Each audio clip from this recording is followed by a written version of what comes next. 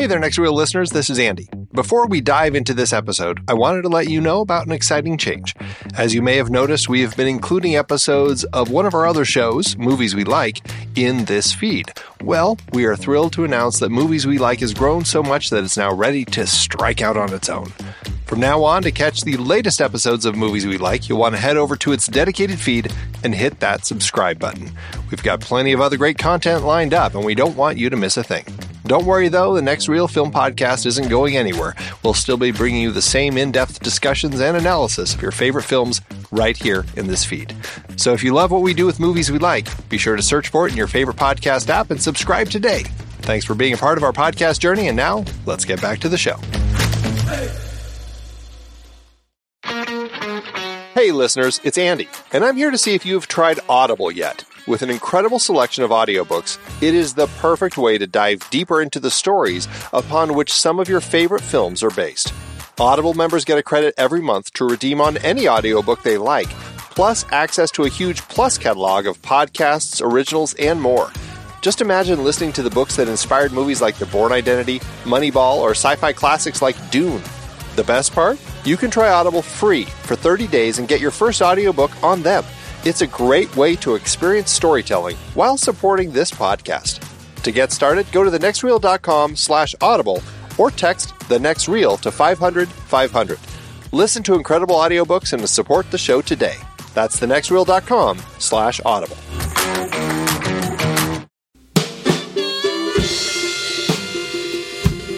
Hello, and welcome to the Next Reel Speakeasy on rashpixel.fm. I'm Andy Nelson, and that over there is Pete Wright.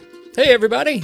Each month on the Next Reel Speakeasy, we invite an industry guest to join us, and instead of serving up their favorite cocktails, they serve up movies that they love so that we can all talk about them. We'd like to welcome our guest to this month's show, actor, writer, director, and all-around funny guy, Craig Anderson.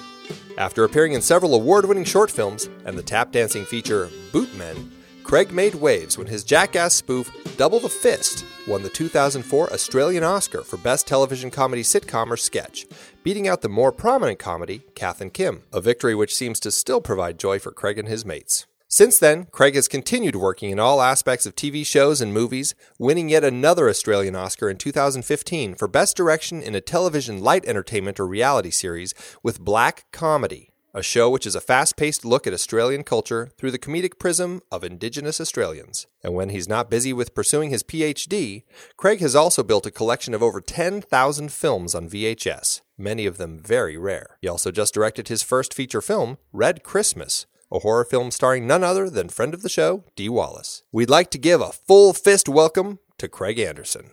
Say hello to the folks, Craig. Hello.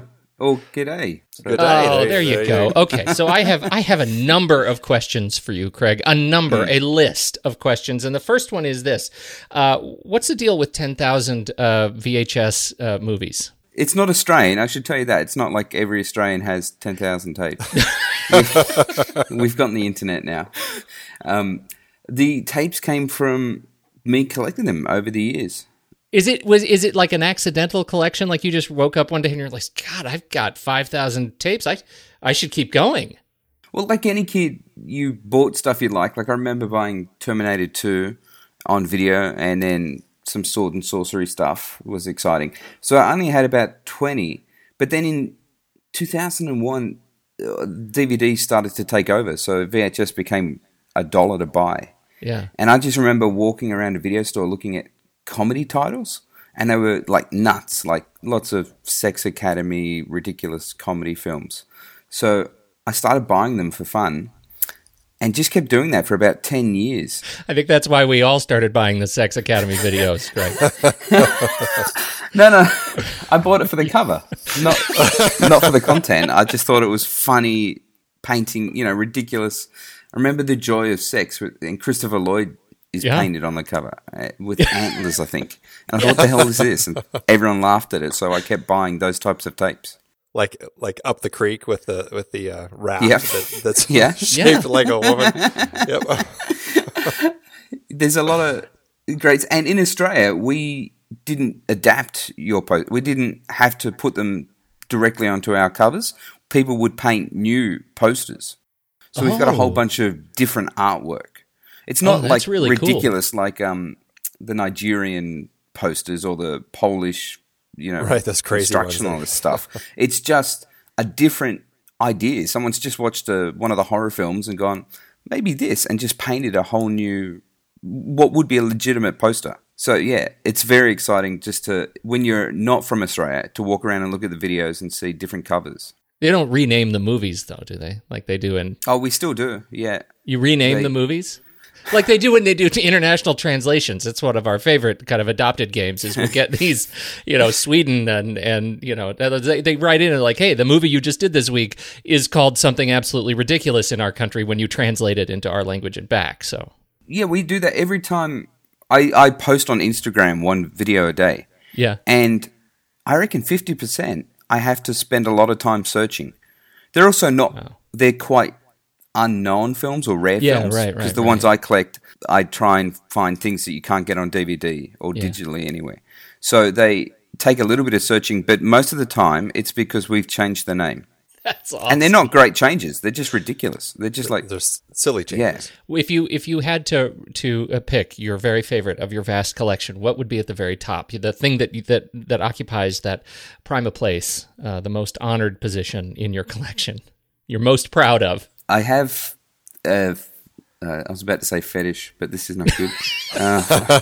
Actually, I can't get out of this now. Okay. Yeah. I like tapes called Special Interest. So if you went to the video store or Blockbuster, you would see a section called Special Interest. That's what we had in Australia. But that's where they had the how-tos, the weird sports tapes, the foxy boxing, documentaries, war documentaries. So that section had lots of ridiculous things.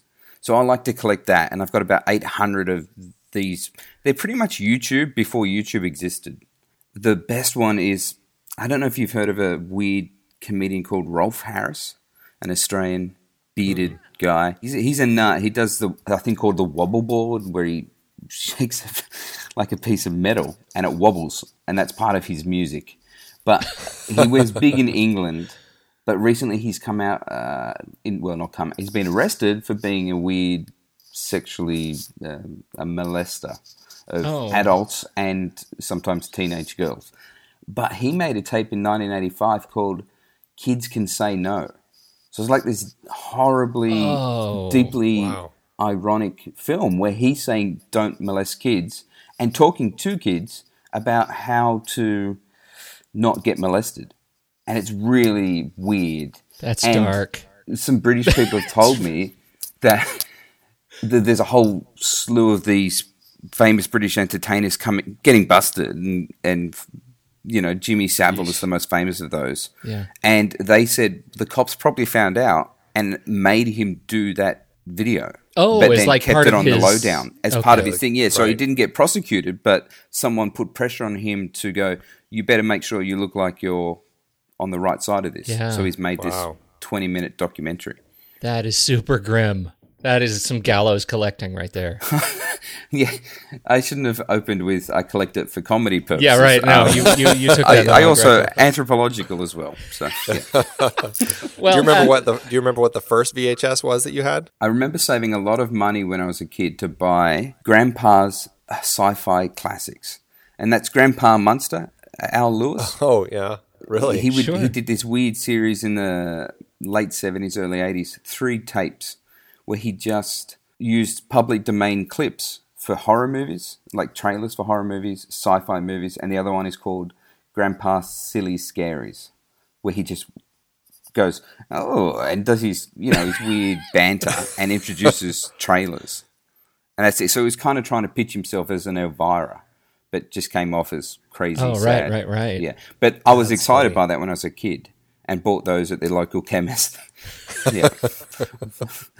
Okay. I have to change fantastic. gears. I need you to weigh in. This is like an Australian judge's ruling. Well, this came up. Well, do we want to say why it came up? Yes, Pete? because last week we have a friend of the show, a listener, Nick Langdon, also an Australian. He writes in and he says, and I'm going to paraphrase here, that on this whether or not the Australian audiences for movies are extroverted or introverted, because when we go to movies, occasionally we go to big movies, and people start screaming like crazy. They, they'll go, when the big star comes on, they'll start screaming and say, "Woo, yeah!" And of course, it's a cold, dead screen. It's really just light bouncing off of a screen, and yet we, for some reason, forget that and think they're actually listening. Like Harrison Ford is there listening to us scream in excitement that he's back on the Millennium Falcon. And he wrote in saying, "I think I'm going to the wrong screenings, or else Australian audiences must be much more introverted than you are." And I said, "That's bananas. All the Australians I know are incredibly extroverted people. You're telling me they don't scream at stuff?" Now, then I go watch your entire catalog of Craig Anderson is an extrovert, might as well be the subtitle. Yes. Could you please weigh in on this? Am I crazy, or are Australians really introverted moviegoers? We are introverted at the Really? cinema. Yeah. I didn't realize until I went to America. And I was in LA at the Grove, and I was watching a horror film. And it was people were talking as if it was interactive. Yes. Like talking That's at the so screen funny. and amongst themselves and going, which I love. I thought it was great. But in Australia, I think we've inherited the British way of viewing. You have to sit very quietly and not You don't talk. say anything. Oh, not at all. No. And it's weird. Nick, his exact phrase was, "We inherited," I'm not kidding, "we inherited the British stoicism," he said. Yes. I was in Korea at a movie. It was the first time that A New Hope had reopened, and I was living in Korea at the time. I was sitting in the theater, and I was sitting next to. I'm an American. I'm a hairy guy. I got a lot of hair on my arms. I've got hair all over.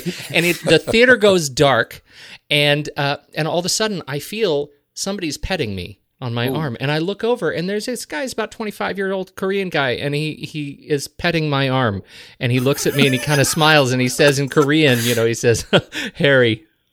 What the Yeah. Yeah. Why? No, that's it. Because They're very touchy. They're very touchy. They Touchy-feely. have no problem. Speaking of making gross generalizations about our audience, I feel like having lived there long enough, I could make some of those. They were really surprised by the amount of hair on my arm, and they had to touch it at all times. Yeah, But that's Anyway, not a normal cinema activity. It's just to pet your neighbor. Yeah. No, it's apparently not a normal thing. Okay. I was just the benefactor there. Anyway, none of that is why we are here tonight. Andy, please find the rails. Yes. So we are here tonight because we asked you to be on the show and talk about one of your favorite movies. You gave us several. And the one that we thought would be fun to talk about is a film that I think I can say this, Pete. Neither of us had actually heard of this film. That is true. It is a film from 1978, a bank heist thriller called The Silent Partner. Yes. And so Craig, tell us why you picked this film. Why is this one of the films that you love? Oh, brother. I watched it again and realized, it's probably not one of my favorites. But the exciting thing is having a VHS collection.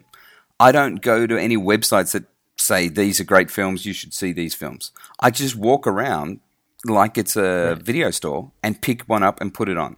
And I've seen some excellent films that way, like John Frankenheimer films from the 60s, and just gone, whoa, these are awesome. And lots of weird 70s alternative films and 80s films. I found this one in the same way.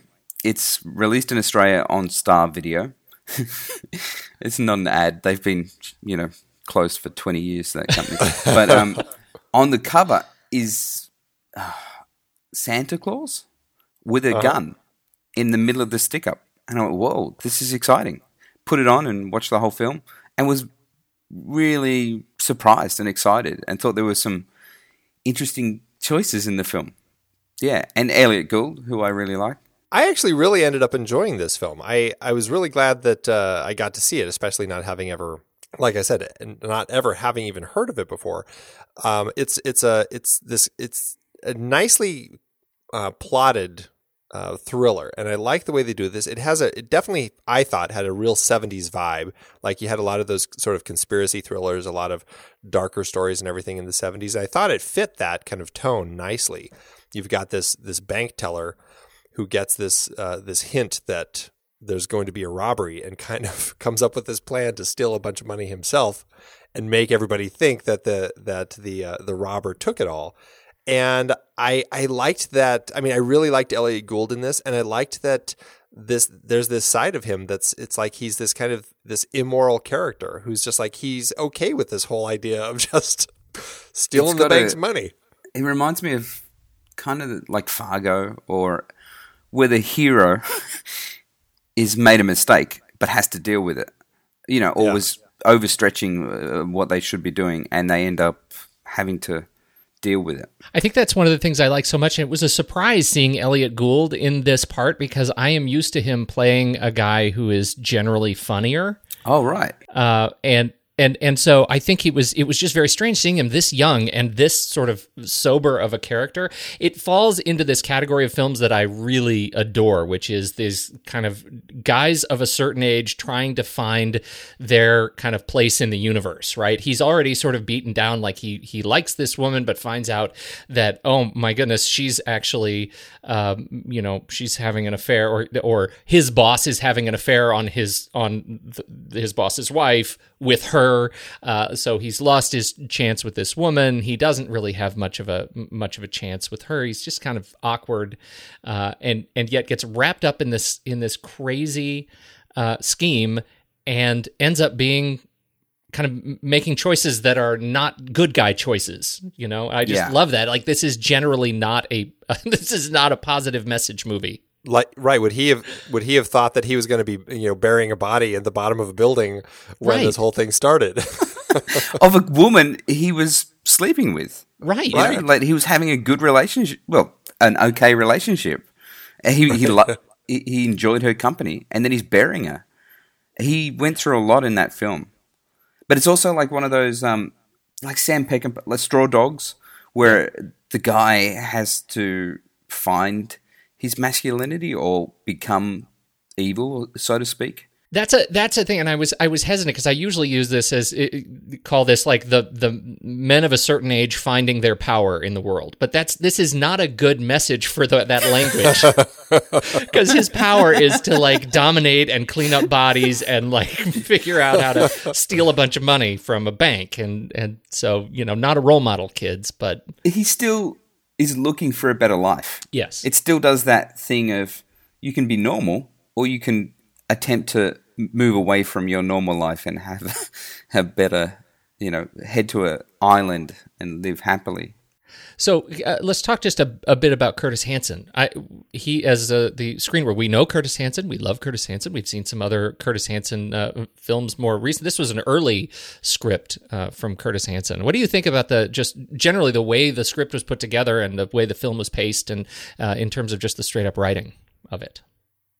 I love the way they introduce the robbery, the way that this is going to play out. It's Elliot. It's just tons of looking. And it reminds me a lot of the beginning of the conversation, in that he's at the teller. He can look at the Santa Claus working on the next level, and he's just slowly piecing everything together, including the handwriting. And that's like a big thing throughout, is that he's worked out that the Santa Claus, who's got like a charity sign, has written the letter G or C in the same way that someone's written on a bank slip that they're going to rob the bank, I have a gun. And it's just great because he's just slowly piecing everything together. And there's no moment where he has to explain the exposition. It's just all shown to you. It's a great example of that, in that you're watching it. It's Elliot Gould. You're still engaged. There's some good subplots in the space with John Candy. I think that's like his first film appearance. And he's great. That's like a sad little storyline moving along there. And that's just happening around him whilst he's watching, and we're seeing the Santa character watch him. And the exposition just happens. And then before you know it, you realize he's come away better than the villain. And that's done without words, which is great.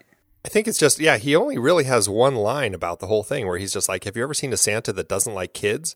I think that's like the only thing that he really says, and everything else is just him watching and noticing. And I loved how perceptive he was as a character, and how he keeps kind of, he catches this Santa time and time again, just these subtle little hints that really kind of help him put this whole thing together. And I loved how how effective that was in the screenplay without having to spell it out so much. And that, as you said, people around him refer to him as a good worker, and he's observant and stuff, but no one has to shoehorn it in or make it really gross. Like, no one says, man, you're really observant at things happening outside in the mall, because that would be really lame. But there's enough going on where he's a really good worker. He's sort of a social reject compared to the other cool people in the bank, and you can tell it's because he cares more about work and doing the right thing, and it sort of lines up with the way that, well, he can be observant enough to see this happening. This is it's one of the things I actually found myself connecting some dots around Curtis Hanson. We've done LA Confidential on the show, and we've talked about Never Cry Wolf. I think Andy, you haven't seen it yet, right? Yeah, that one's still on your list.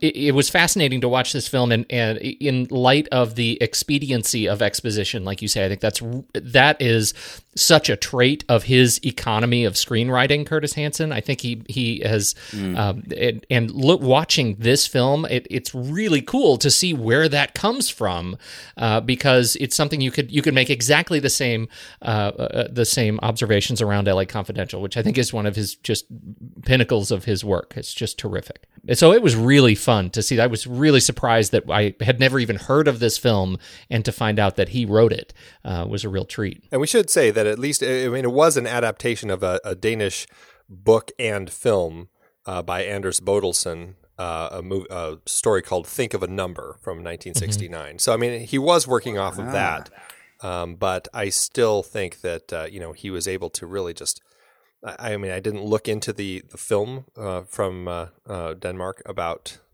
how well that did or what people thought of it, but I feel like he really did a really effective job of streamlining this story. It was very taut. It was just very, the plot just moved nicely. It didn't feel like there was a lot of extra fluff all through it. That was, I think the same thing could be said, though. I mean, you want to see a movie with an expedient screenplay. I swear the Never Cry Wolf screenplay must be like 8 pages long. Like it really is an effectively written piece in that same regard. And also working off a book, LA Confidential working off a book. I don't think either of those, obviously he had no film to work from, but in regards to that expediency, and not having fluff around it. Yeah. The fluff, well, the stuff that isn't just pure robbery is to do with marital and having affairs and cheating and stuff, which is great because it has the theme of transgression. And like in a horror movie, the setup has a lot of someone's... I just watched also on VHS, Peter Weller in a film, what's it called, where rats are in the apartment and they're just eating through the apartment. It's insane. It becomes Peter Weller versus rats. And it all comes from the fact that he has a secretary that he kind of loves, but he also is married and the wife has gone away. And it's kind of plaguing him at work. And then he goes home and just can't find this damn rat. And it's 90 minutes where he's fighting a giant rat and ripping his house apart and going crazy. But it does the horror thing, which is there's transgression usually to do with having love and cheating on people. And so in The Silent Partner, in this film, there's a whole bunch of transgression going on around him. In fact, a lot of it reminded me of The Apartment, the Jack Lemmon film, where he has to help his bosses cheat on their partners and destroy their own families in private, you know. So I felt like Elliot Gould was given that job in this film a fair bit, and it made him angry and want to have to change his life because he had to help his boss cheat on someone. That's really true. And even the B story, like even John Candy's story about, that ends up also being about just this kind of weird kind of traitorous betrayal relationship. Right. You know, Love it. Here's hope. We're going to take this little bubble of hope and right in front of you, we're going to pop it. It's so sad because it happens almost in the background. Yes. Like there's just a few lines. You see them. There's no dialogue about it. He's cracking onto a girl. And then there's another bloke come up to him in a classic weird misogynist 70s thing and going, she's all right. Oh, look at the rack on her or something like that. And then later on, she's just in a bathroom. Elliot Gould goes to the bathroom and walks in at a party and she's with someone else. And the only other beat of that story is he's at the wedding of John Candy and her. And it's like, oh my God, piecing those three things together, John Candy's going to be screwed over forever. It's awful. Yeah. It's awful. Yeah. I mean, it's not like almost in the back. In some cases, it's literally happening in the background at the party. Like, it is literally in the background of other action. You are watching him and his future spouse being sort of torn asunder, and he doesn't even know it. It's the saddest thing. He's sleeping in the chair downstairs at the party. Yeah. That's right. That is one of the greatest little gifts of this movie. I thought that was great. Is the movie, the Peter Weller, just for our notes, since you brought it up, I now have to see it. Is it of unknown origin? It looks like that's the one. 1983. All right, it's on the list. Yep. Peter Weller versus the Rats. There's a lot of great cinematography in that. That also, it's a really interesting idea though that you brought up, because then it's like the whole idea of the crime throughout this story and how everybody is really guilty of crime in some way in this story. They're all, committing infidelity. His crime that he's committing is just a little higher up than some of these other crimes. Although, all in all, they're all doing something that's pretty bad. But it also speaks to the title, which I think is interesting, The Silent Partner, and we're talking about relationships here. And I mean, he's kind of if you could look at it this way, the unfaithful one in this relationship with Christopher Plummer, Well, I guess in a way, he's doing what he should have done to his boss. Like, used that information to get with the person who she kind of likes him. He's not like some sort of rapist. He likes the woman that the boss is with, and she kind of likes him back. But she's just like, well, too bad, this is what I'm doing. Yeah. So what he could have done is worked on that problem.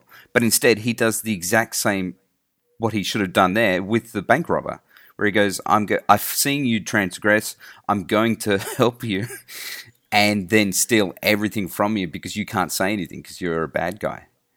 But that's the crux of the film. I don't know if we've actually explained what this film is about. It's really about the villain. Yeah, why don't you go ahead and give us the background as you see it? Elliot Gould works at a bank. He's a bit of a loser. He doesn't have the life he wants.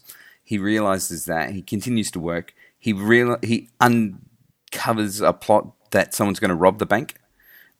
And just before that happens, he splits the money that's in his till and puts it in his lunchbox and takes it home. And so the guy who robs the bank is pinned up with a lot of money. So Elliot Gould, being the teller, can say, well, the guy stole $40,000. And everyone goes, yeah, that's terrible. And it goes on the news, and he's kind of a celebrity because he was there when it happened.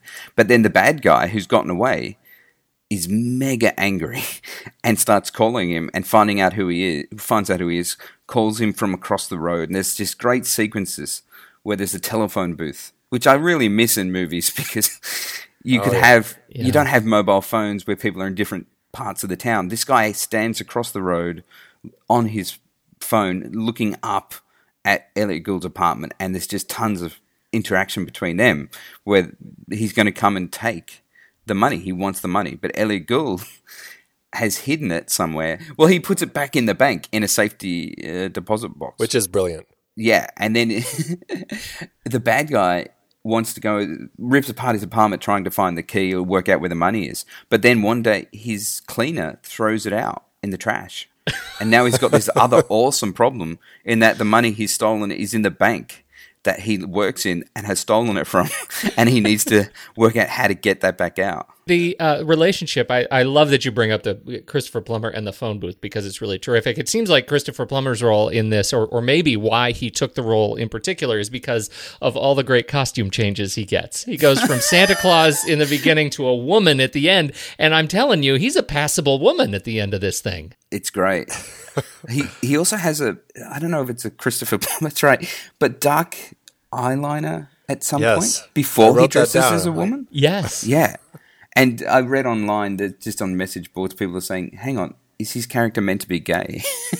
Which makes no sense. But I should say, there's a rough moment, and it's a 70s roughness where it's like, well, that violence is too much.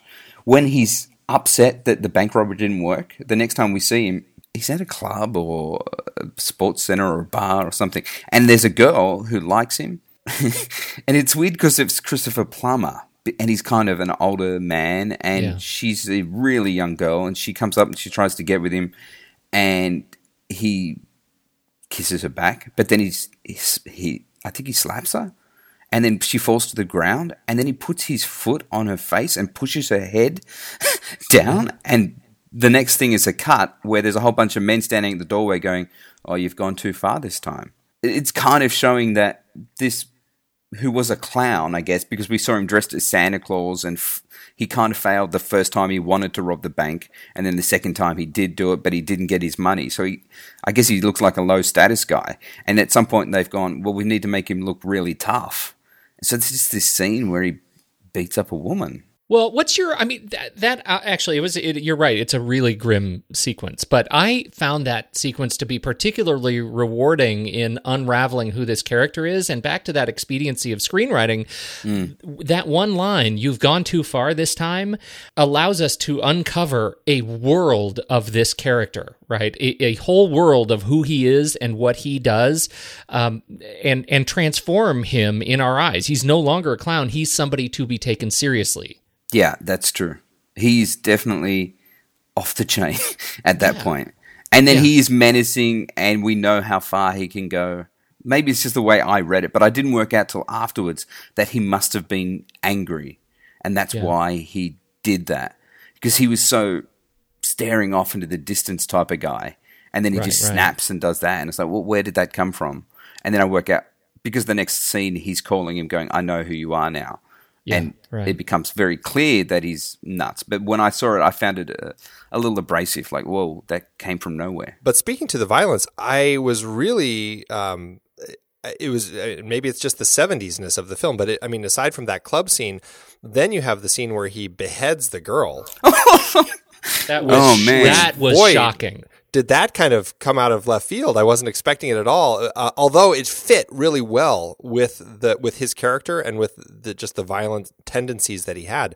But I was really not expecting that to happen, and especially just like to hold on it so much as he's like grinding her throat across the piece of glass. It really shocked me, and it was interesting that they kind of took it to that level in this film. That was amazing. And then he leaves her head in the aquarium. That was like, he's not just killing her; he's literally taking her head off to make a point. Again, it's the love. He was with that woman, and in jail, so that woman was seeing Elliot Gould and has transgressed, and then he's almost punishing her. Like, this film kind of says, the moment you do something wrong, you're off. You're a criminal in no matter what respect, and you could die. You're not worth anything. You're not in a moral world. Yeah, that's an interesting worldview of the film, that there is no safety. As long as we've gone ahead and moved the goalpost of morality south as far as we have, then it doesn't matter, who you are. You're going to lose your head one way or the other. Although in the end, they get away with the money. To me, it felt kind of part of that 70s vibe. It has this... we're beating the system. Like, the system itself has corruption in it, and we are criminals ourselves, but at the same time, we are getting away from the system, and we're kind of going to create a new life. So I don't know. It definitely kind of had kind of a darker 70s vibe. The fact that that he gets away with as much as he does, and then Julie finds out, everything that Miles has done, and kind of is just like, yeah, it's okay, because I've been wanting to escape and create a new life for myself too, so let's go for it. It's pretty interesting. I mean, it's thrilling to see them get away with it, and then you think about it, it's like, gosh, they're I guess they're not good people. They're not good people, and the whole film is left with this giant sort of black hole void of trust. How could they possibly go off and live any sort of authentic relationship with one another after what they've been through? And she's been screwed over by him so much. Right. He's such a nut to her. He was nuts. That hot cold game he's playing the whole time. It's just, I'm surprised she ended up with him at all. I mean, geez. This is Susanna York. We're talking about here. She plays Julie Carver at the bank. But she calls him on it every morning after he's rejected her. She has to say something again, and it makes it very clear to the audience that she's being screwed around. I kept trying to figure out what do they want me to think of her, right? Because that she's having the affair is sort of one thing, right? But that she's doing it so intentionally and so overtly, and clearly the physical subtext of the relationship between Susanna York and the boss's wife when they meet at their holiday party is such that everybody knows this is going on. And as soon as that becomes the level of awareness that we have on screen, that everybody knows this is a relationship of infidelity, as much as I wanted to even find myself with some affinity towards Susanna York, I didn't even have that. Like, she ends up losing integrity in the film, and I wanted to like her. I mean, I do kind of like her, but it to me, she kind of came off as that sort of character that she really was kind of a broken woman who was stuck in these relationships that really she could never win with, you know. She had the boss that was always just, you know, I mean, he had a wife. I mean, so that kind of says everything about where she's going to get in that relationship. She never really spoke like she was hoping that one day he would divorce her and all that. It just seemed like she was just the other woman, and that's how things were. And she didn't seem to have too much of a problem with that. And even with him, just kind of that whole hot, cold game that he was always playing with her, it's almost seemed like that kept her... she seemed more interested the more he played, or more. She seemed okay to keep coming back to it, I guess. And that to me kind of just spoke of how broken a woman she was. That she couldn't be in a solid relationship with somebody who was just always going to be there for her. This was the same year that she played Superman's mom. Yes. And she's terrific, and even though she's not my best friend, Celine Lomez plays Elaine. She is the poor woman who leaves her head in a fish tank. She was one of the finalists in casting for Charlie's Angels, but lost out to Tanya Roberts because they said she was too sexy for prime time. So if you're going to be known for something. That's the reputation you probably. That's okay. I thought she was a great character. She was stuck in between the two because of Gould and Plummer, because she was actually dating or she was actually cozying up to Elliot Gould because she was working for Christopher Plummer and was with him. And she ended up. It's when she ends up sort of changing sides that Plummer loses his cool with her. And she does that great moment in the bank where she starts. Elliot Gould's worked out she's the best way to... She's going to come in and pretend she owns the safety deposit box and help get it unlocked. And then when she gets it given to her after they've had a locksmith in there for 2 hours, she opens it up and starts to pull the money out and put it in her handbag in front of Elliot. And he walks over and he has to... Because he's pretending to work at the bank, and there's another bank employee in there, so he has to come over and go, "No," and whisper to her, "We've agreed. You're not taking this." And there's an excellent moment. It just speaks to how you can't trust anyone in this film. In that, she could screw him, she's still not completely on board, but then she puts it back. So it's just a lot of moments where we're shown a character's given a choice to betray someone or to stick with them. Like in most scenes. It totally. And it really is beautiful, too, because of Gould's response, that was one of the first times that we look at him and he puts his hand on her in an unnaturally physical fashion. That's the first time that we get to see, in my view, it's the first time we see him as not just calculating, but dominating physically in a way that is somehow threatening. I thought that was really interesting, the way that sort of played out in the sort of the physicality of the sequence. The other great scene between the two of them was when he kind of realizes that she's working with Harry and is kind of okay with it, and they have this amazing scene where they're kind of talking about it in bed. And it's just like they kind of acknowledge the whole thing is there, and they kind of go along with it. It's almost like this thing they decide, you know what? We like each other enough to just kind of keep exploring this and see where the whole thing ends up. And maybe it'll be okay, maybe it won't, but we're not going to worry about it right now because we're just going to screw. It's the 70s. It's right, exactly. I loved it. Yeah, I thought it was terrific.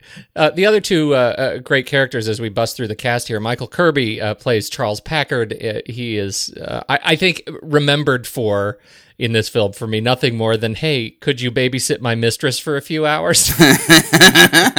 What? Yeah. How do you ask somebody that? Like, that's just seems so awkward. That takes such, like, nerve. The nerve. I just it's hard for me to wrap my head around that. And the other is Sean Sullivan, who plays Frank the bank guard. Talk about familiar faces cropping up in this film. Saw him, Sean Sullivan, in 2001 and The Dead Zone, and he's got a lot of credits to his name.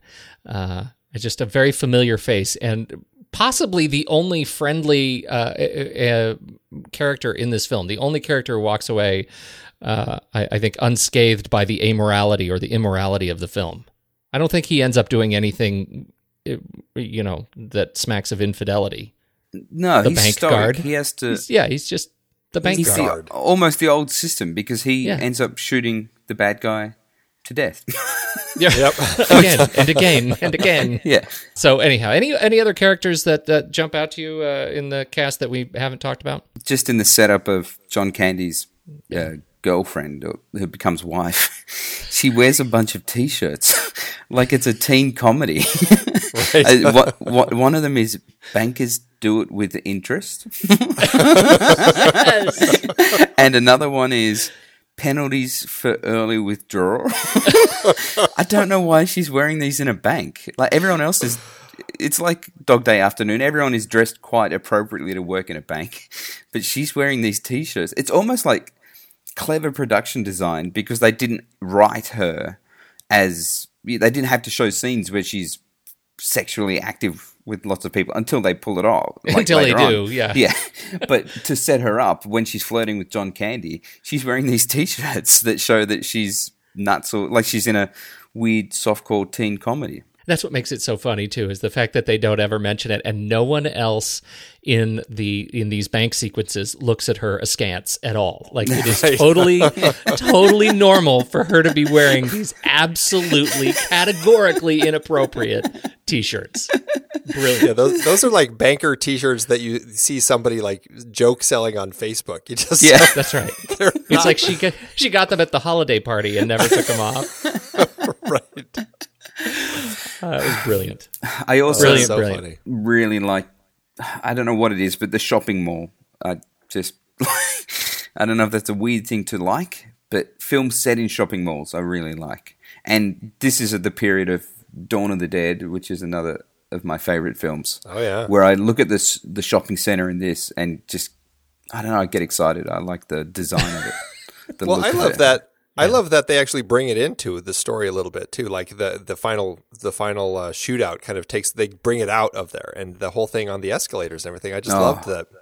Oh, I mean, because escalators are not comfortable. I just see him falling on the escalators. I'm like, oh man, that just hurts. Did you get sidetracked at all? I totally came out of the film experience at the end when he hit the bottom of the escalator and he's dead. And I'm thinking about the actor getting the stairs pushed under his skin, like getting pinched. Right. Oh, I know. That was the worst. I never came out of it. I loved it. I think that's excellent. Oh, well, I have a great fear of escalators, so it's probably me.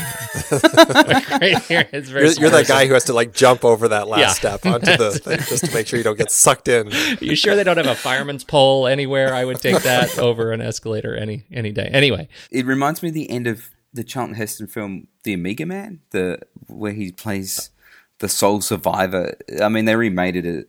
What was it? I Am Legend. Oh yeah, that's Will that's Smith. the I Am Legend story. Right? It used to be Charlton Heston, and it was that great thing of the 70s where a white man hates new things, and and that was a sci-fi, and they was zombie vampire thing. But it I think on a meta level, it's about things are changing. Women are getting to do things minorities are doing. I hate this. And the fights against it. And at the end, he ends up lying in a fountain sprawled out like Jesus, and his blood provides the cure for everyone. It just reminded me, I don't know why, but Christopher Plummer lying at the bottom of the escalator, dressed as a woman, desperate to have a better life, and be turning himself into a clown to try and defeat the world that's changing. Just lying there, almost like that shot in Omega Man that's like Christ-like. It just, I don't know, resonates a lot with me. I like that look of it. What did you think about Daryl Duke's direction on this? Because, I mean, he's mostly a TV director, but it didn't feel TV to me. What do you guys think? I was surprised that he hadn't done more. I was very excited about the direction, everything about it. It looks like he only did like four films or so. Everything else was TV, like Thornbirds. I mean, he did like long form TV in addition to like TV shows and stuff. But I mean, seeing that his previous film Payday, Roger Ebert said was superb. So it sounds like he could have made a bigger career of directing features. I thought he did a great job here. Well, this is set in Toronto, and it was made. Canada and Australia had a similar thing where we, in the 70s, started to let tax breaks happen for films. So there were a lot of awesome films, but at the time they weren't received well because they were just considered exploitation and not proper dramatic films. And history tells, look, those films were awesome.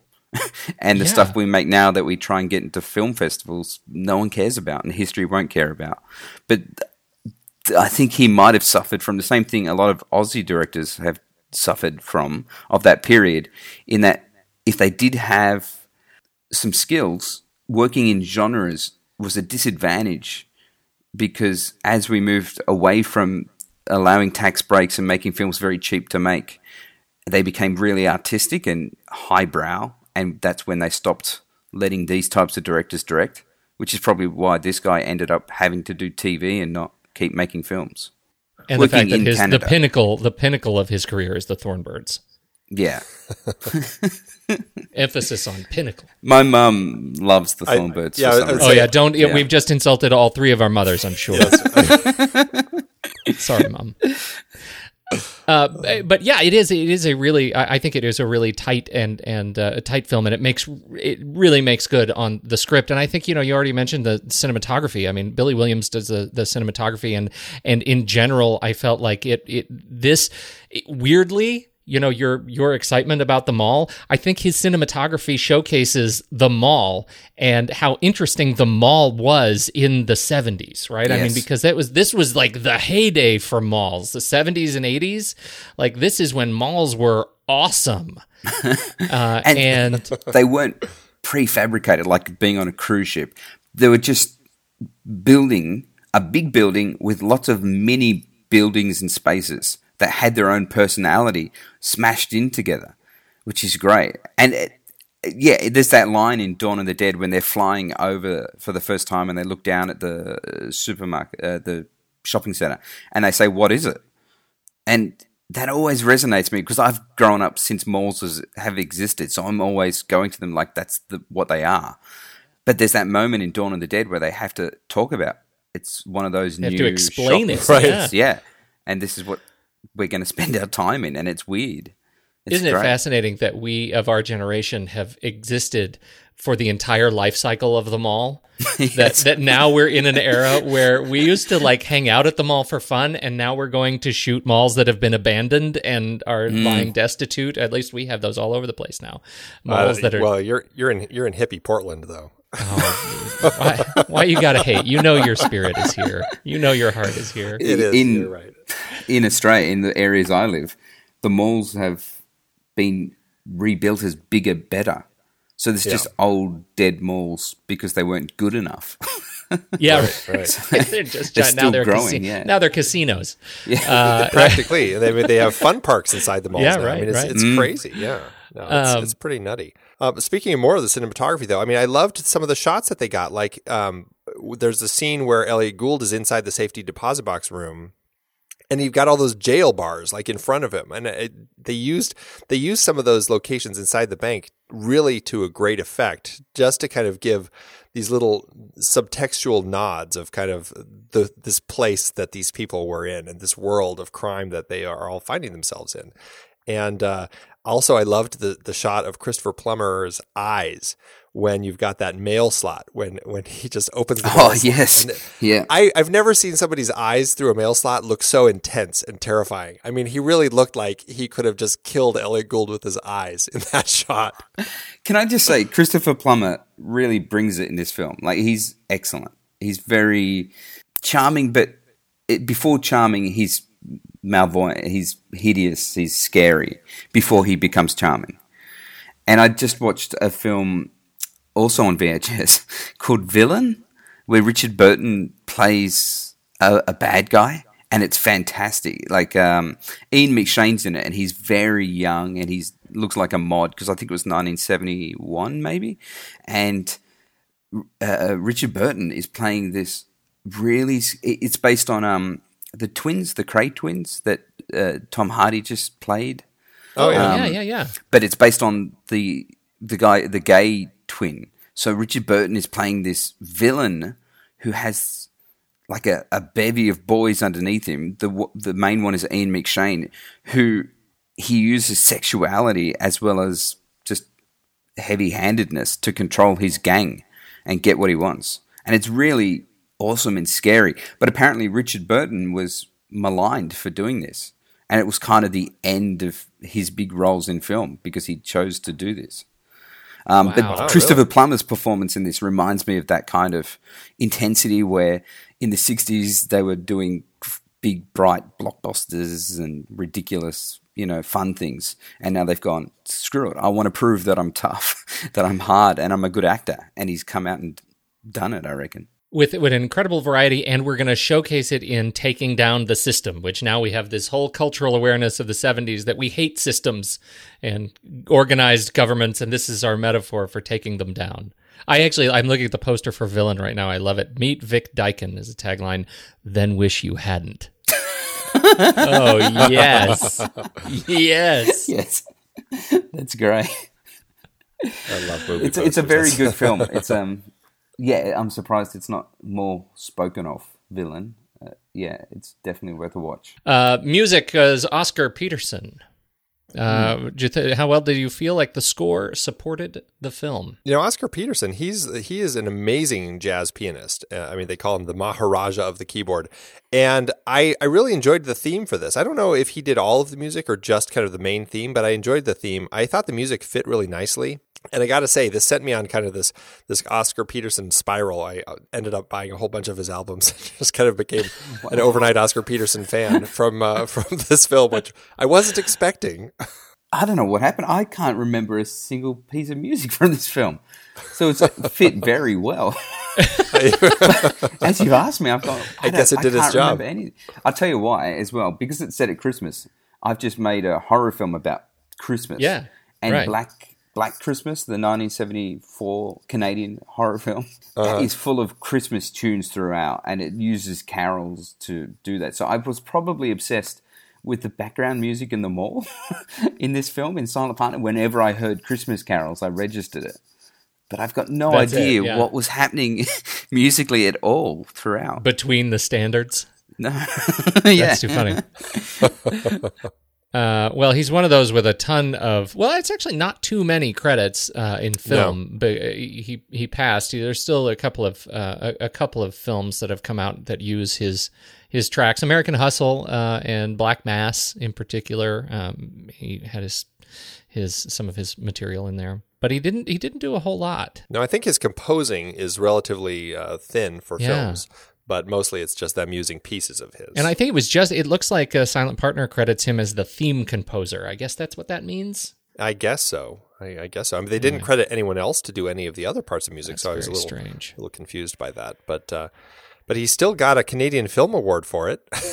What else did it do in Canada in terms of performance? Andy, you dug into it? Well, I looked at the Canadian Film Awards to see kind of who won or what won, and this film ended up winning. It looked like it got 6 Canadian Film Awards, and I guess this was a time of, I don't know if it was turmoil or what for the Canadian Film Awards, but they were taken over after this year by the Academy of Canadian Cinema, and they became the Genies, which that's what I had always been familiar with from Canada. But this film won for Best Director, Best Feature Film, Best Film Editing, Best Music Score, Best Overall Sound, and Best Sound Editing. Now, looking at the winners, though, I was a little confused by their website because it has multiple winners. So to me, it looked like maybe they just, you all did a great job. They are Canadian after all. So. That feels so wonderfully Canadian. Oh, that's awesome. Here, you all take an award. We were so taken by all your work. You all get awards. I think that speaks to why they had to reshuffle things next year. Someone's come in and gone, hang on a sec, guys. You can't give all the nominees the award. It's not what's supposed to happen. It's not much of an award anymore. Like, giving all the participants honorable mentions. Oh, so funny. How did it do in the box office, though? Did you get any numbers on that, or was that buried in the lore of Canadian accounting? No, I found some information. I found information as to what it cost. I couldn't find anything as to how much it made. But it cost, and this was really tricky because it was Canadian dollars from 1978 that then I had to convert in 78 and figure out what it was today. But it was about 2.8 million US dollars in 1978, which is about 10 million for the adjusted budget that they spent to make this thing. So it's a lot of money. I think it was a decent amount. Yeah. Well, I was curious. I mean, I'm assuming that it was an actual location, so they probably spent a bit on getting the locations. And I mean, they brought Elliot Gould and Christopher Plummer up, so I don't know what their salaries were, but I'm guessing it was probably pretty handsome because they were, especially Elliot Gould. I mean, I know he had a string of flops before this, but I mean, he was a '70s guy. He was one of those big people that people saw everywhere in the *70s. I should say, Elliot, I love him, great. But I've never understood people who refer to him as attractive or in love. I don't know. I'm not being cruel, but in this movie as well, there's a few moments where people say, "But you're so good looking," and I never get it and understand. I just think he's awesome, but not. There was a moment where I thought maybe they've miscast this because they keep referring to him as young and hot, and he's Elliot Gould. I don't know. I'm sorry. That sounds terrible. Cool.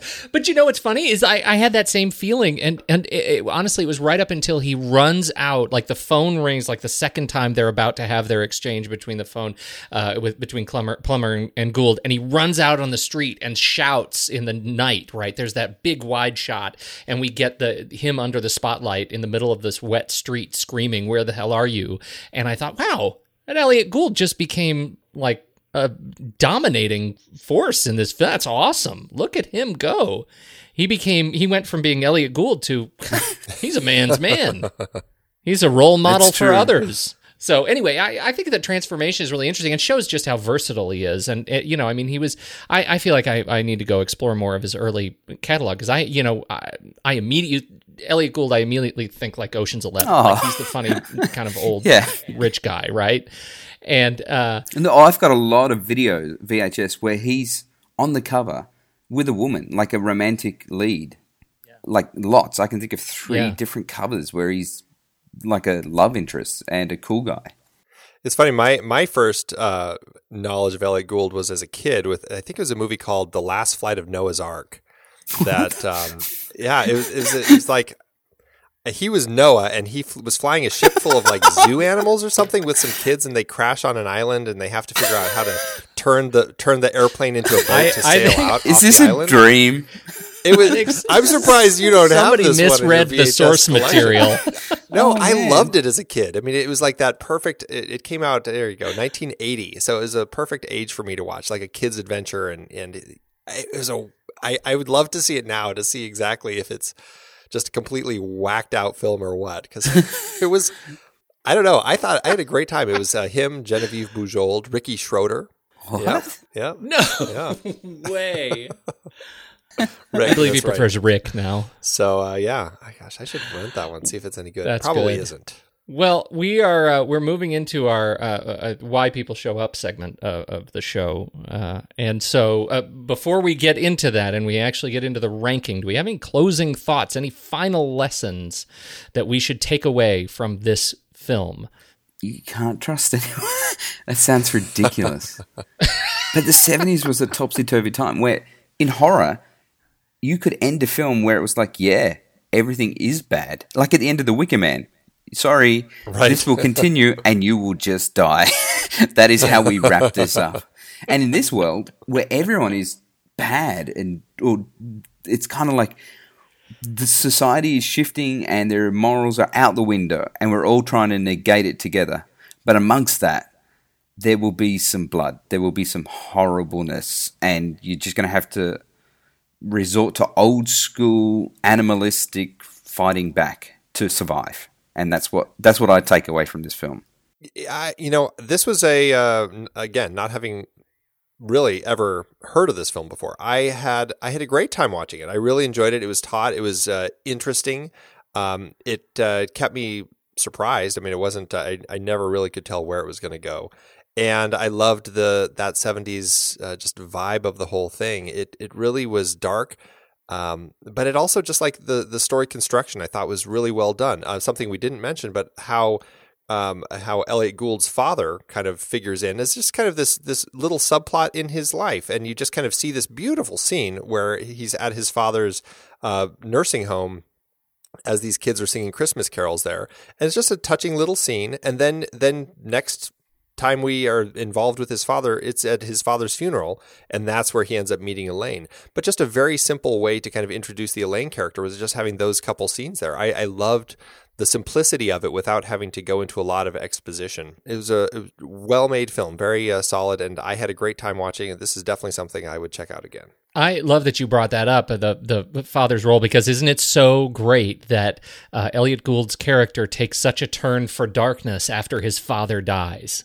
Like with no longer with this sort of compass in his life, he's kind of awash on his own, and ends up making some very interesting choices. You wonder if he would have made those choices if he'd still had his father, if that was some sort of symbolic connection to goodness. And I thought just that was you really great. Saying that speaks to the writing and just showing you small pieces to give you all you need to know. Like you don't have to do it in a boring long scene where, Father, I'm going to miss you, and Father, I don't know how to live without you stuff. It's just him on Christmas, cut to funeral. It's great. Very good, yeah. Brilliant. All right, now, Andy, I think it's time for us to rank it. Craig, are you familiar with Flickchart.com? No. Have you ever heard of Flickchart? Flickchart is a service. It's a web service. It's a website. It's fantastic. Let me start with that. But it often gives our guests no degree of apoplexy because of what it asks you to do. It is a ranking service. We have this list of all of our films, and you say, here's what we want to do. We want to go to flickchart.com. We want to log in with our account. We want to type in The Silent Partner, and it presents you The Silent Partner on one side and another completely random film from your list on the other. And as if you were on a deserted island with nothing but a TV and a VCR, you have to say which film you find better between those two. We call this the Filmo a Filmo reckoning on Flickchart.com. That's great. It is really terrific. It is and torturous. And so here we are. We offer this to you. It is the first of two of our ranking systems that we do on the show. Now, if there is a chance that you have not seen one of the films, I have a very difficult time believing that could happen. But if there's a chance you haven't seen it, don't worry about it. Andy and I will rank this next to that on our own. And we will continue to move forward. It only gives us about, 8 or 10 films to rank. Excellent. And then we'll be finished. So here we go. Andy. First up, we have The Silent Partner, or John Ford's Stagecoach, 1939. I am definitely Silent Partner on this one. Yeah. We just talked about definitely. We just did a 1939 series and talked about Stagecoach, and it was okay, tough. but yeah, that was tough. Didn't wow me. What about you, Craig? No, I think I saw it when I was very young, and I have that young person, like a kid thing, where you're like, I don't want to watch it. Why isn't the cartoons on? So that's my bad attitude about. I'm sorry, I should watch it again first. But no, we just saw Stagecoach and have that exact thing, and we're like in our 40s now. So all right, next up, this is tougher: The Silent Partner or Boogie Nights. Oh, this is tougher for me too. If I'm alone on a desert island, I think that is of its time. It's not trying to throw back. Like Boogie Nights is 90s view of the 70s, whereas I would rather see the original thing, the 70s thing. I mean, I love Boogie Nights. It's such a great film, but it would be weird to see if maybe I'm taking this too serious. You only have those two choices. I think it's... Is that? I don't think authentic. That's possible to take it too seriously. Like that. This one's authentic. Boogie Nights is a wink, wink. This occurred before. and he's a very it's like excellent a caricature of itself. display of that period of time and stuff. But it's not. I'm going to go for the authentic thing. I'm going to say Silent Partner too, actually, Pete. Wow. That actually resonated with me quite a bit, what you just said. And also, I think, looking at the two of them, if I had them on the shelf, I just feel like Silent Partner, I think, is going to be a much easier watch, despite some of the intense violence in that one. But I think I would probably pick the Silent Partner. So that's me, Pete. Well, then my vote doesn't matter, and so I can. You still can't. I think I'm gonna go. I think I'm gonna go with Silent Partner too. But I just want, for the record, I feel really bad about it. Hey, Boogie Nights is great. Like it is a genuinely difficult choice for me. Genuinely difficult. It resonates with me too, that the idea that Boogie Nights is a character choice. It's a satire of an experience, of a time, and of an experience. And but the fact is, I don't have a lot of Wahlberg films that I like, and this one I really like a lot. And so what breaks my heart is a little bit is that I sometimes like to just give it to him. Just, gosh, you go, Wahlberg. This was the one. So anyway, okay, so Silent Partner takes that one. Next? We got Silent Partner or National Lampoon's Vacation. Silent Partner. I'm Don't even need Vacation to on finish this it. I'm Vacation. All right. For the same. Sorry. Vacation is so boring now. Have you watched it recently? Yes, with you, and I loved it. It's like an hour and a half movie that takes 10 hours to get so through the nuts. funny parts. No, It's brilliant. the only reason I'm going for Vacation is for the same authenticness. The opening sequence of Vacation with those postcards, that whole 80s stuff, I love it. Yeah. Yeah, The song. and songs The all song through is it great. are great. Like, it's just an anthropological study because they travel from state through state. They go through a lot of exciting things. The way you're selling it, though, it sounds like it should be a documentary, and it is a lousy documentary. It should be in the special is a features good- section. I think it is a good documentary. I think comedy often shows you what's going on in the world at that time. And if it's not funny, I don't care. Maybe I'll laugh 3 times throughout, but I'm happy to see it through that lens of, well, look, we're in this area and this is what happens in this area. All right. Whereas Silent Partner's a bit too insular in its small place. Oh, is that Okay. terrible? All right. I'm sorry. All right. Hey, I doff my hat to you both. You have won yet again. I feel right. like this Well, now- is not film versus film. It's us versus you. It's us versus me. That's exactly what it is. Well, next up, we have The Silent Partner or The Descent. Fun little horror film. Oh, Boy. we are fans of The Descent around these I am parts. a big Yes, fan. we are. Yeah. I think I'm going to have to go with The Descent. I am too. Yeah. All right. Hey, we got a unanimous vote. The Silent Redemption. Partner or Shaun of the Dead? Shaun of the Dead. Shaun of the Dead. Shaun of the Dead? Yeah, Shaun Yeah. of the Dead. Yeah, Shaun of the Dead. All right. Dare I ask, what did you think we said? Dawn of is the there Dead. another? I didn't- Oh, I Dawn of the Dead. Yeah, we've done that too. I thought There's you were like, also- Mom, yeah. Mom of the Dead? What? There is also Juan of the Dead. I have yet to see Juan of the Dead. Vaughn of the Dead. Born? No, I thought you Juan. said Born. Juan. Like it Juan was of a the weird Dead. mashup of the Bourne films in a zombie apocalypse. I would see that film. That'd be great. I'd like to pitch it just for the story I Yeah, can right? tell people. Yeah. All right, we've got The Silent Partner or Out of the Past. Great little noir. I haven't seen Out of the Past. Oh, you need to. You need to, yeah. Oh, okay. Rock solid film noir stuff. Yeah, There you it is rock solid. Where Robert do you put Mitchum, that, Jane Andy? Greer. I'm going to go with Out of the Past. I think I am too. I think that's kind of an easy choice. Yeah, that's one of the top-notch noirs Yeah. out there. Next up, The Silent Partner or The Curious Case of Benjamin Button. I'm straight to Silent Partner. I'm Silent Partner. I am Silent Partner too. What do you think? I'm just not a fan of that film of Benjamin Button. I actually Just really don't like get that it. film, but it's a long film and it's just not something I feel like I probably will put on that much. I would feel like The Silent Partner just is going to be a breeze to watch. Yeah. Yeah. More comedy for you, Craig. The Silent Partner or Caddyshack? Oh. I liked a lot of Caddyshack, but I didn't like the whole caddy part of the story. I agree. I feel like The Silent Partner is the more just a film that's stronger as a whole.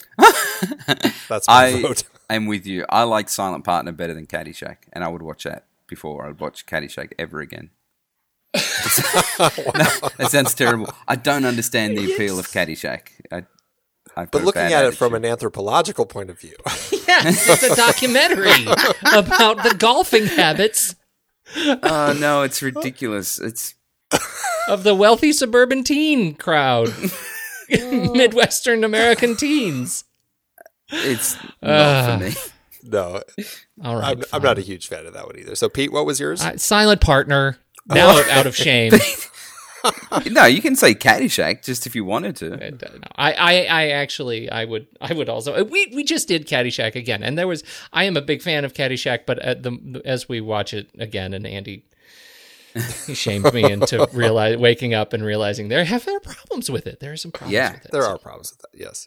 Well, that leaves The Silent Partner at number 56 on our list, smack dab between Out of the Past and Caddyshack. So I think that's a good place for it. 56 out of 200 some? Yeah, that's pretty high up there. That is pretty high up there. It feels like a good place for it. But what does it do for our star rating? Now, this is our second ranking where we have our partner account on letterboxd.com where we supply stars. So on a 5-star scale, where would you put this one?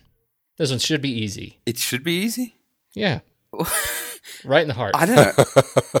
It's a 4-star for me. Yeah, it's a solid 4-star. Yes, okay. I didn't want to say it first, but that's where I've ranked it on IMDb. That's what I've given it 8 out of 10. So yeah, great. All right, excellent, perfect. Excellent. Yeah, you came on saying, it's not my favorite films, but I'm like, I thought it was great. I know. I was like, what are you doing? Well, I was hesitant. I didn't know if you guys hated it. Don't feel any shame. It was fantastic. Oh, good. This was like an easy watch and definitely something I will come back to. So I'm really excited that you brought this one to us. Oh, and believe me, we say this every time. We are nervous about the day when our guest comes on and brings us a really crappy movie. we don't have that problem yet. This was really this was a terrific watch, and I think it comes with our highest seal of recommendation. Go see this movie if you haven't seen it. It's great. I give it a full fist. No, that makes no sense. If no one knows what I know, but the history. See, what you don't realize is our show notes are just going to be populated with links to all of the YouTube videos. Oh, okay. All right, well, good. The archive, the Full Fist archive. Brilliant catalog. It is great stuff. Well, Craig, thanks so much for coming on the show. If people want to find you and strike up a conversation with you, how would they go about tracking you down? Or maybe start following you on Instagram so they can check out all these wonderful VHS tapes of yours. I would do that. I don't say there's much to talk about with me, but go to Instagram, Craig Anderson _VHS, and you can watch what I post 1 or 2 videos a day from my collection. And it's great. It resonates with people. Like people will see something that they haven't seen in 20 years and go, oh my God, I forgot that existed. Which is great. Now, do you have to travel with VHS tapes just so you have them ready to put on Instagram? I have a big warehouse in Sydney, but what I do when I travel is come back with tapes from everywhere I go around the world. I go to op shops. It's like the Raiders warehouse, right? I mean, you just have this giant crates. Well, there's a lot of excellent stories of things hidden in tapes or footage hidden on tapes, and I think out of the 10,000 I have, there's probably something weird amongst it. There's a collector in Australia that's hit up all the collectors, this nut job, who's after a copy of Ken Russell's Gothics. But amongst all the eBay sellers, we've chatted and said, well, hang on, we've sold him more than 100 copies of that tape. So everyone's trying to work out what does he want with his tape. And the best theory is he's done something like shot the video of him killing someone or burying something or something hideous on one of these tapes, and it's been taken to a thrift store or back to the video store. And now his whole mission is to find the copy of Ken Russell's Gothic to erase it, to get rid of what he's put on it. That's the story that needs to be told. That's the documentary, Craig. Yeah. It's true. That is awesome. We've thought of having a trap and having a knife. A honeypot. Yeah, it's a thing where at our warehouse, we'd put a thing saying, screening 4 copies of Ken Russell's Gothic from video live at the same time on 4 different screens. And he would have to come because if the thing appears, he's going down. So we'd trap him by coming to the screening of the Ken Russell tape, the Gothic tape. Yeah. That is dark. My God. So good. So funny. Well, you have to promise if we ever make it out there that you've got to take us to your warehouse so we can check. Oh, absolutely! You can stay at the warehouse. It's like living in a video store. Yeah, you're quite the host. Come to Australia. We'll put you up in my warehouse of VHS tapes. I live in the warehouse too. I have a room, and there's an awesome lounge suite, and neon like it's the 80s, and all the tapes are in genres, so you can walk around. It's just like a video store. Yeah. Well, thanks so much again for joining us in the Next Reel Speakeasy, awesome. Craig. Yeah, it was super fun. Much fun. I'm very glad you enjoyed it. That's great. And for all of you out there, we hope you enjoyed the show. If you like what you've heard, follow us on Facebook, Twitter, Google+, Instagram, Pinterest, Letterboxd, Flickchart, and now YouTube. And don't forget to head on over to iTunes and leave us a rating and comment. It really does help more people find us. Thanks for tuning in, and until next time, I've got to go check my safety deposit box. I'm gonna use you to be my friend.